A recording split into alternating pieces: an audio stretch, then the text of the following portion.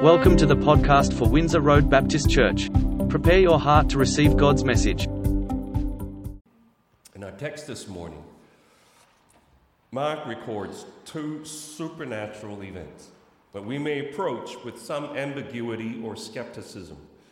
Perhaps you want to believe in these stories, but at the same time you wonder if Mark has exaggerated these stories, or maybe they're just allegories.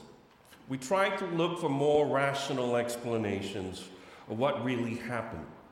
Heinrich Paulus, an 18th century rationalistic theologian, was such an individual who believed that all of Jesus' miracles have natural explanations. For instance, in the first supernatural event that we're about to read in a short time, he claimed that Jesus did not rebuke the storm and said, "Be still, be peace, be still." He argues that the disciples misunderstood him. Instead, he just cried out, "What a dreadful storm! It must be over soon." Garland is right in saying that one is no less credulous if one believes this kind of natural explanation than if one believes that Jesus calmed the sea with his word, as Mark reports. He adds, in dealing with the miracles of Jesus, one should not decide in advance what is or is not possible. We ought never prejudge that something certainly cannot happen. We miss the point if we swap the miraculous elements with some natural explanation that supposedly will make more sense to the well-educated modern mind. Science is useful in debunking fraudulent claims, but it is not the final appeal for the truth of miracles, because science's basic assumption is that something is not real if it is not replicable and not measurable. When we come to the text this morning, we have to embrace the fact that the miracles we read before us did happen. And in the 21st century, we do not need less God's miraculous and supernatural power. We do not need God's intervention less. In fact, we need it more. We need to see more of the miracles of God in this day and age.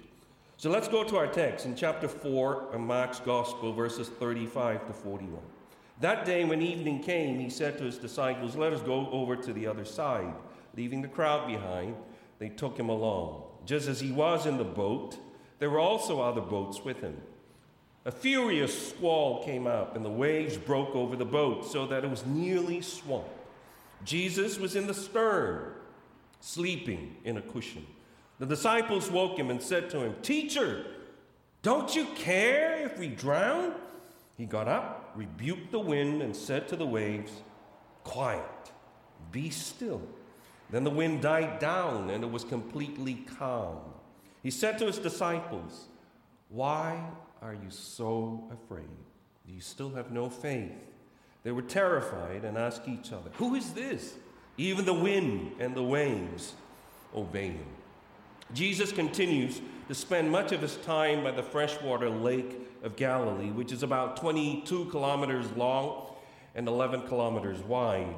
Wherever you stand, you can see the entire sweep of the lake. This explains how the crowds could follow Jesus around the shore while he crossed the lake on a boat. Together with the disciples, and this is not limited to the 12, as Mark tells us there were other boats with him, they launched eastward across the lake. Mark doesn't state the reason, but we can be certain it's because Jesus is wanting to preach elsewhere. Mark 1:35, and to meet a certain man. The Sea of Galilee is famed for tempestuous weather conditions due to its locations. The sea can get really rough and very quickly. Unsurprisingly, the disciples found themselves in the middle of the storm. The furious squall in verse 7 can mean hurricane in Greek. So what we're talking about here is a huge storm that scared the living daylights out of seasoned fishermen. Ironically, while the disciples are freaked out by the storm, Jesus, a carpenter, by profession is sound asleep on a sailor's cushion in the stern of the boat. He's very tired. But his ability to sleep in the midst of an unexpected and raging storm is also a sign of his complete trust in God. This is in stark contrast, of course, with his terrified disciples. Ironically, the only place in the Gospels where we find Jesus asleep is during the storm. You don't read about Jesus sleeping elsewhere. It's just in the storm that we find Jesus asleep. The boat is taking in water and it's in danger of capsizing. The disciples are trying to stay afloat, but everything they tried was not working. They wake Jesus up as a last resort. After all of their efforts were not working, they wake him up and then they reproach him. Don't you care if we drown? Jesus, wake up. How could you sleep at such a time as this? And they're peeved at his apparent at his apparent indifference and lack of care for their safety. In that line, don't you care if we drown, they're attacking his character. You don't care for us. Jesus doesn't take offense. He gets up, and upon realizing what's going on, he was really asleep, folks. Okay, he wasn't pretending to be asleep, he was really asleep. So he wakes up and then realizes what's going on. He rebukes the wind and says to the waves, "Quiet, be still and stay still." The wind and waves do exactly as Jesus says. It is, I think this is reminiscent of God's deliverance of the people of Israel at the Red Sea. He then says to his disciples, "Why are you so afraid? Do you still have not faith?" It is not their fear per se that upsets Jesus.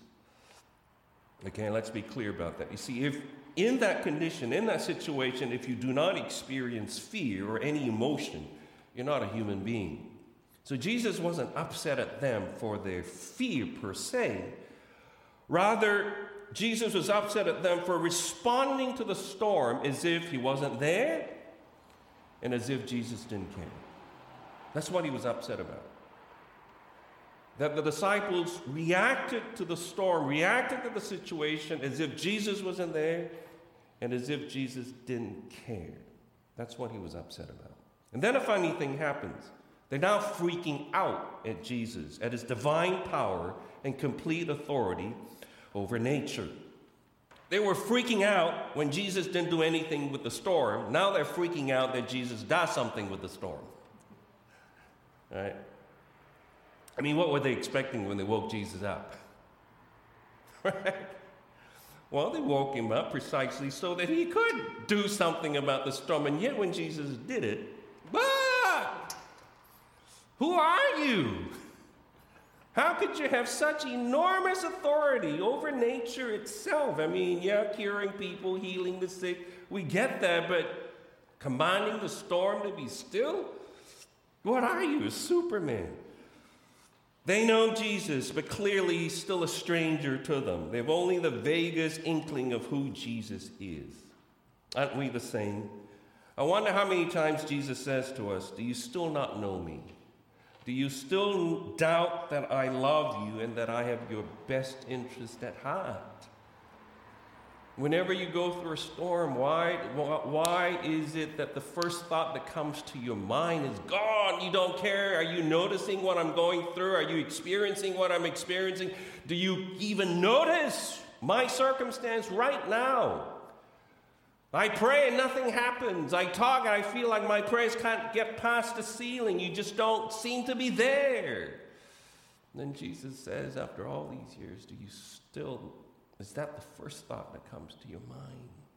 Don't you care, Lord, if we drown? And then we have the second extraordinary miracle that Jesus performs, and it's Mark's third and most graphic exorcism story so far. And there's going to be a fourth and the last one. We'll look at that in a few weeks' time. In this incident, it's the healing of a demoniac. I think demoniac is how you say the word. So, is that how you say it? Demoniac? Demoniac? You know, someone who's possessed by a demon. Mark's account is more detailed than Matthew's and Luke's. Matthew only spends 6 verses on the story in contrast to Mark's 20 verses. This is the man that Jesus has traveled across the lake to meet in an area called the Decapolis, or the 10 towns. The significance of this location is that the people who live here are mostly Gentiles. So this explains the presence of pigs, as we will read about shortly. And we know also that pork is forbidden food for Jews. We know nothing of this man's past, but we know something of his present. And his present condition is quite shocking. Completely in the grip of demons and beyond human help, his home is in tombs, which were frequently located in caves and were known as haunts for demons. He survives, presumably, feeding off food left for the dead, often chained hand and feet to protect the community from harm he might bring.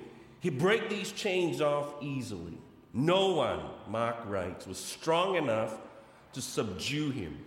And the Greek word translated subdue is used for taming a wild animal. In other words, the community treats him like a wild animal because he acts like one. And it's expected he's banished from the community, condemned to live on his own amid the decaying bones of the dead, with no one to love and no one to love him. Night and day, in verse 5, among the tombs, night and day, Mark writes, and in the hills he would cry out and cut himself with stones. So this man is clearly in torment. I like Garland's take.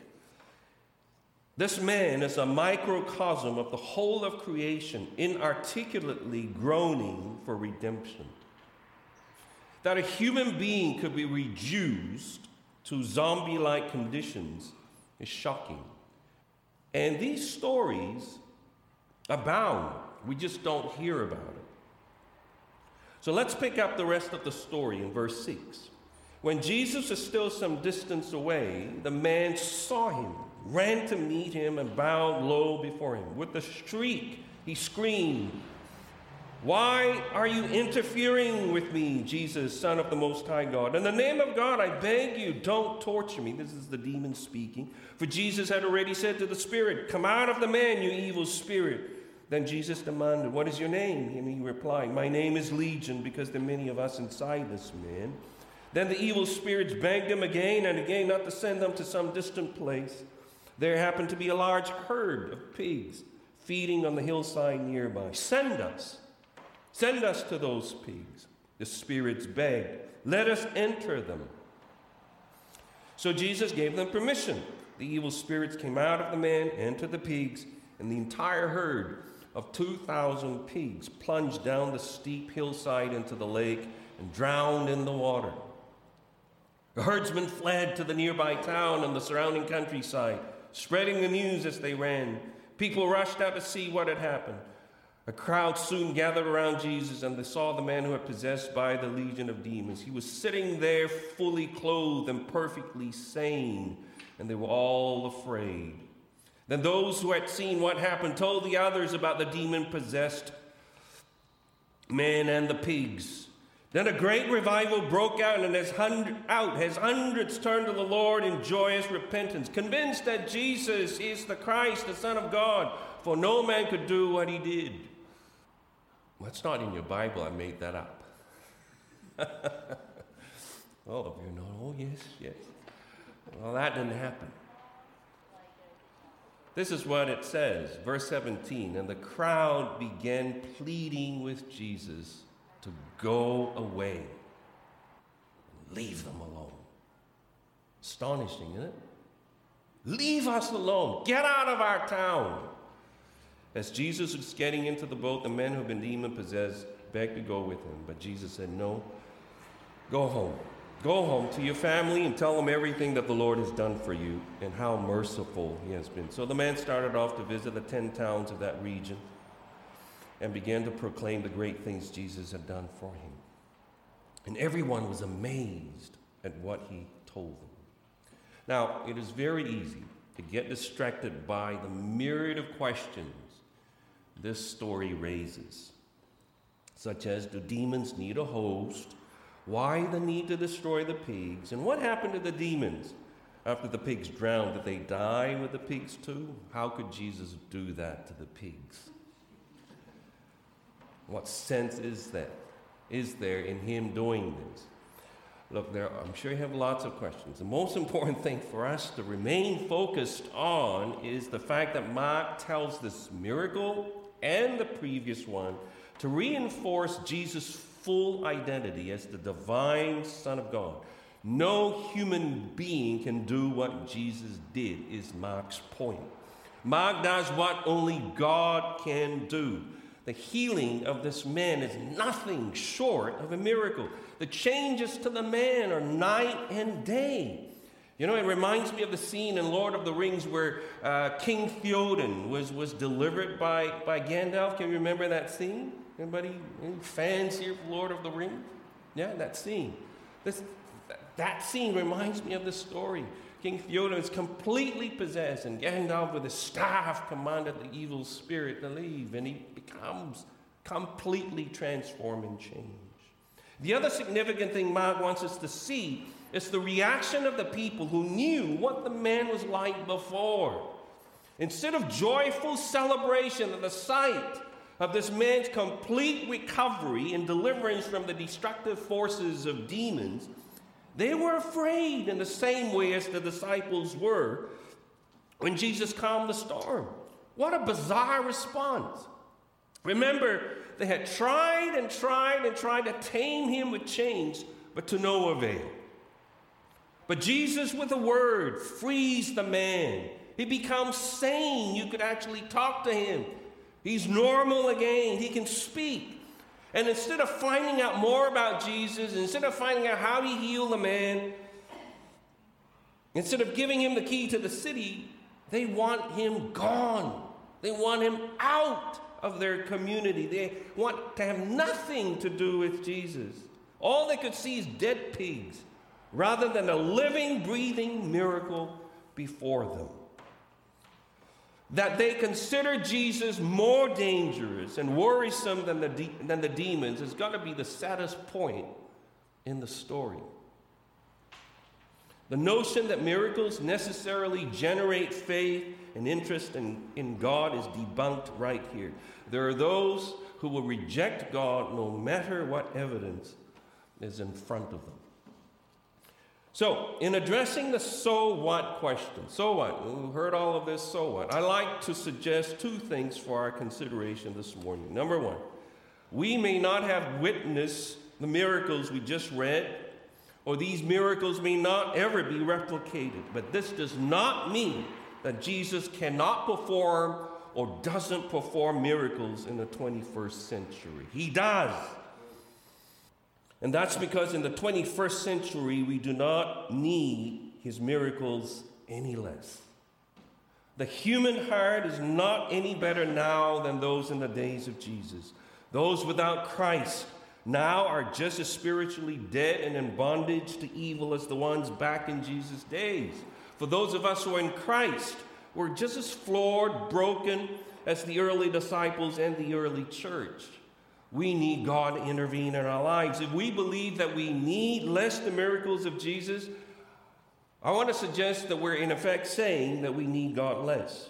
We think we need God less because of the faith we place in significant advancements we've been able to make over the centuries in a whole range of fields. For instance, I thank God for medicine. I really, really, really do. But my faith is and cannot be in doctors ultimately. Putting my faith in human advances, no matter how significant, only reviews my quest to be self-sufficient, which started with Adam and Eve. And self-sufficiency is one of the main reasons why we're so prayerless and why we don't expect miracles. It is because of the illusion that we have what it takes to sort things ourselves that we're prayerless, that we don't turn to God more often. The truth is we don't have what it takes to sort things out ourselves. There are enormous challenges and obstacles in life that unless God supernaturally intervenes, there's simply no way out. Humility recognizes that. Pride poo-poos that. Kun Pout, I think that's how you say her name. She's a Khmer, a 19-year-old girl who escaped the Khmer Rouge rule in Cambodia after an arduous journey with 100 others through the kilometers of jungle, canals, mountains, and rivers. Standing between them and freedom were the brutal Khmer Rouge soldiers, the elements, and a stretch of jungle that's covered with thorns. This is a true story. Most of the escapees were barefoot or wore flimsy thongs. A midnight light darkness hampered the struggling group as it crossed the valley between two mountain ranges.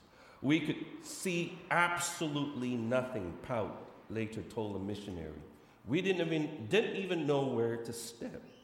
Suddenly, hundreds of fireflies swarmed into view. Their glow made light for the people to see the path. The refugees reached the next mountain by firefly light. Stunning, isn't it? After Pout was transferred to Kamput refugee camp, she was invited to a Christian meeting. "I know that old man," she exclaimed at a picture on the wall of the chapel. "He's the one who led us and showed us the way to Thailand and freedom." She was pointing to a portrait of Jesus. Amazing, huh? That's a miracle for you. It happened in the 70s. So this notion that Jesus doesn't perform miracles is rubbish. Jesus performs miracles to this day. We're kidding ourselves when we think we can do what God asks of us without his miracle working powers outworking in and through our lives. There's another reason why we're kidding ourselves when we think we have what it takes to sort things out ourselves without his miracle working powers. And that is this: we're up against supernatural powers that oppose God, that destroy life, deface it, defeat it, and deform it. The only way you can dismiss what I'm saying is by suggesting that the story about the demoniac is exaggerated or told through primitive eyes before the development of psychiatry and psychology.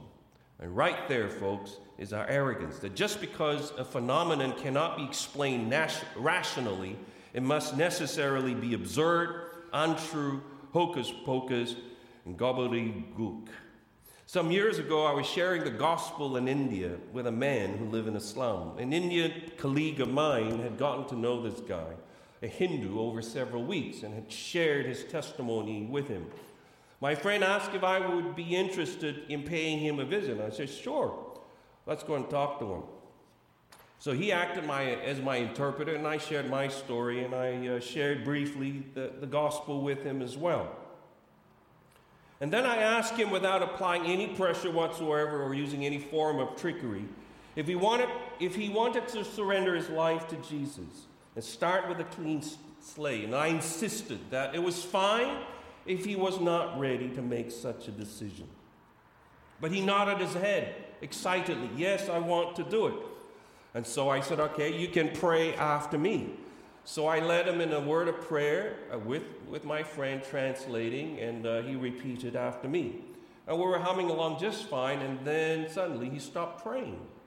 And then I repeated my line, and complete silence from him. And that's when I opened my eyes and I said to him, what's up? What's going on? Have you changed your mind? Have you reconsidered what you've just decided to do? No. Oh, have you changed your mind? He said, no, I haven't changed my mind. I really want to pray, but I feel two hands choking my neck. I can't get the words out. I want to pray after you, but I can't get the words out. And would you know, the point where he couldn't get his words out was, Jesus, I make you Lord of my life. That's when he got stuck. That's when he felt the pressure of two hands choking him so that he was unable to say after me, Jesus, you are Lord of my life. Isn't that interesting? So my colleague and I explained what was going on. Hey, we're in a spiritual battle here. The enemy doesn't want you to make this confession, and he doesn't want you to be a child of God. He wants you to believe that you are in bondage to him. So we're going to pray for you. Okay, let's pray. So we prayed. I prayed for him. We said, in Jesus' name, evil spirits that are preventing this guy from becoming a child of God, we command you now to let loose his tongue, let loose his neck, release him. And then we turned to the guy and said, are you feeling any better? He says, no, I'm not. So we prayed again. Don't get discouraged, right? Oh, man of little faith. So we prayed maybe once or twice more. I can't remember. But by the time we finished, I think the third time we prayed, we said, how are you feeling? He says, yes, I'm good to go. I'm good to go. I can pray now, I think. So we completed the prayer. Jesus, I make you Lord of my life. And he was able to pray. Now, immediately, a guy in the room, whom I had not noticed, who had been there the whole time, got our attention. He said, I listened to your testimony. I listened to the gospel that you shared with my cousin. I didn't know he was his cousin. Didn't even know he was there. I, too, had decided to surrender my life to Jesus and pray after you quietly. But like my cousin, I got stuck exactly at the same point that he did. And I felt this choking sensation like he did over my throat. So I said, come on over, we'll pray for him.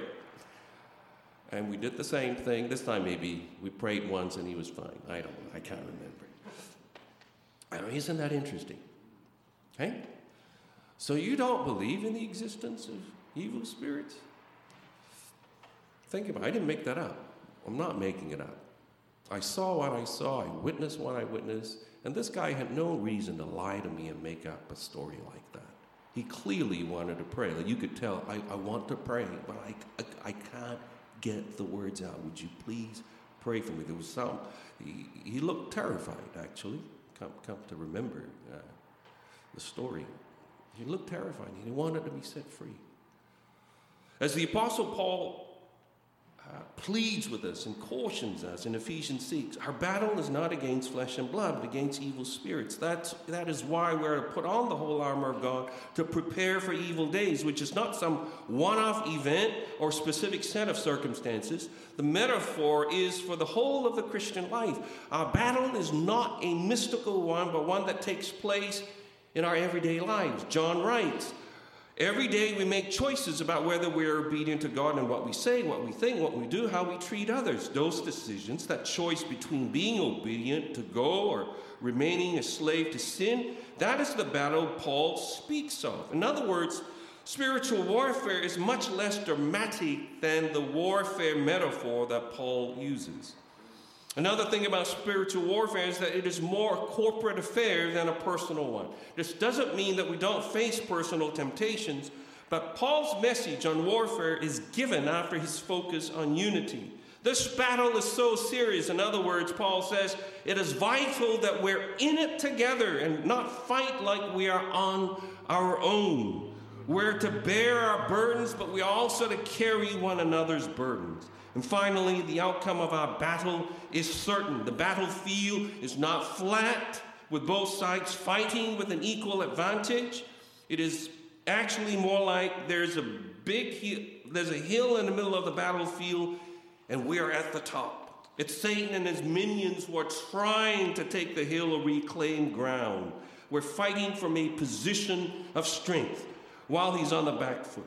Allen writes, the reason that the armor of God is mainly defensive is because we're defending a victory already won, not battling to take something that's not yet ours. Jesus has won on the cross, and he has all authority in heaven, on earth, and under the earth, and he delegates that authority to each one of us, in which we must exercise.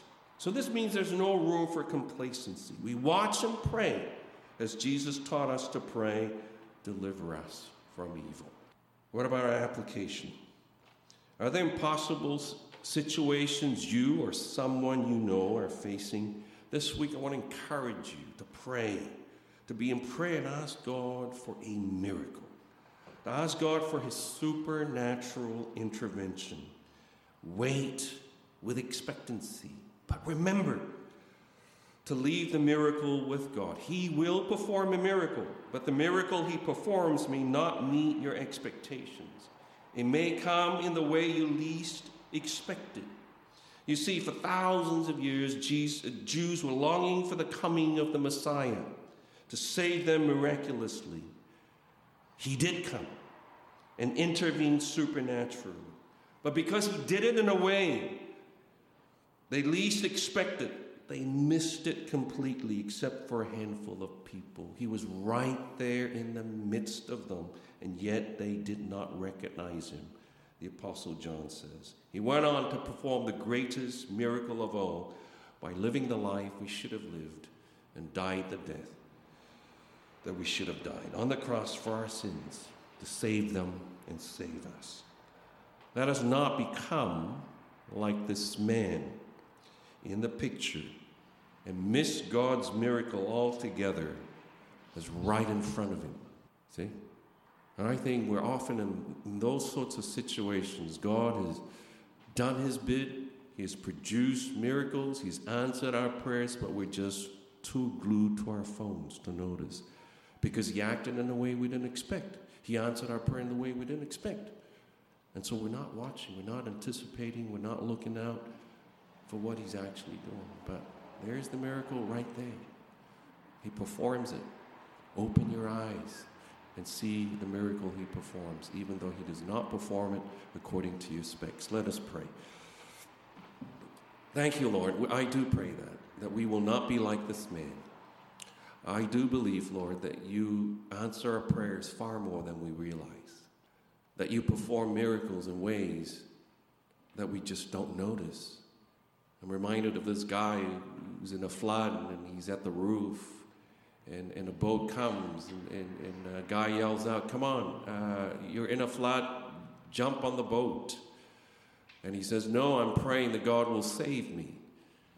And then another person came, and each time he said, I'm praying that God will save me. And then eventually the flood rose and he died, and then he goes to heaven, and then he complains to you, God, why didn't you save me? I cried out to you for a miracle. I asked you to save me, and you didn't. And you said to the man, I sent you a man, I sent you this person, I sent you that person. And you ignored each provision, each time. So I pray for that, Lord. I ask, God, that you will perform a miracle for the situations that we find ourselves in, or for a situation that our loved ones are in. We present them to you now, and we ask that you supernaturally intervene. But Lord, we are at the same time saying to you, Lord, do it, have your way, do it in the way that you see fit, and help us notice the miracles, even if they don't come in the manner in which we expect. I pray this in Jesus' name. Amen. Thanks for listening. We hope that you have been blessed by the message. Windsor Road Baptist Church is a growing, intergenerational, and international community of people committed to whole life discipleship. Please visit us at windsorroad.org.au to connect with us and to learn more about our church.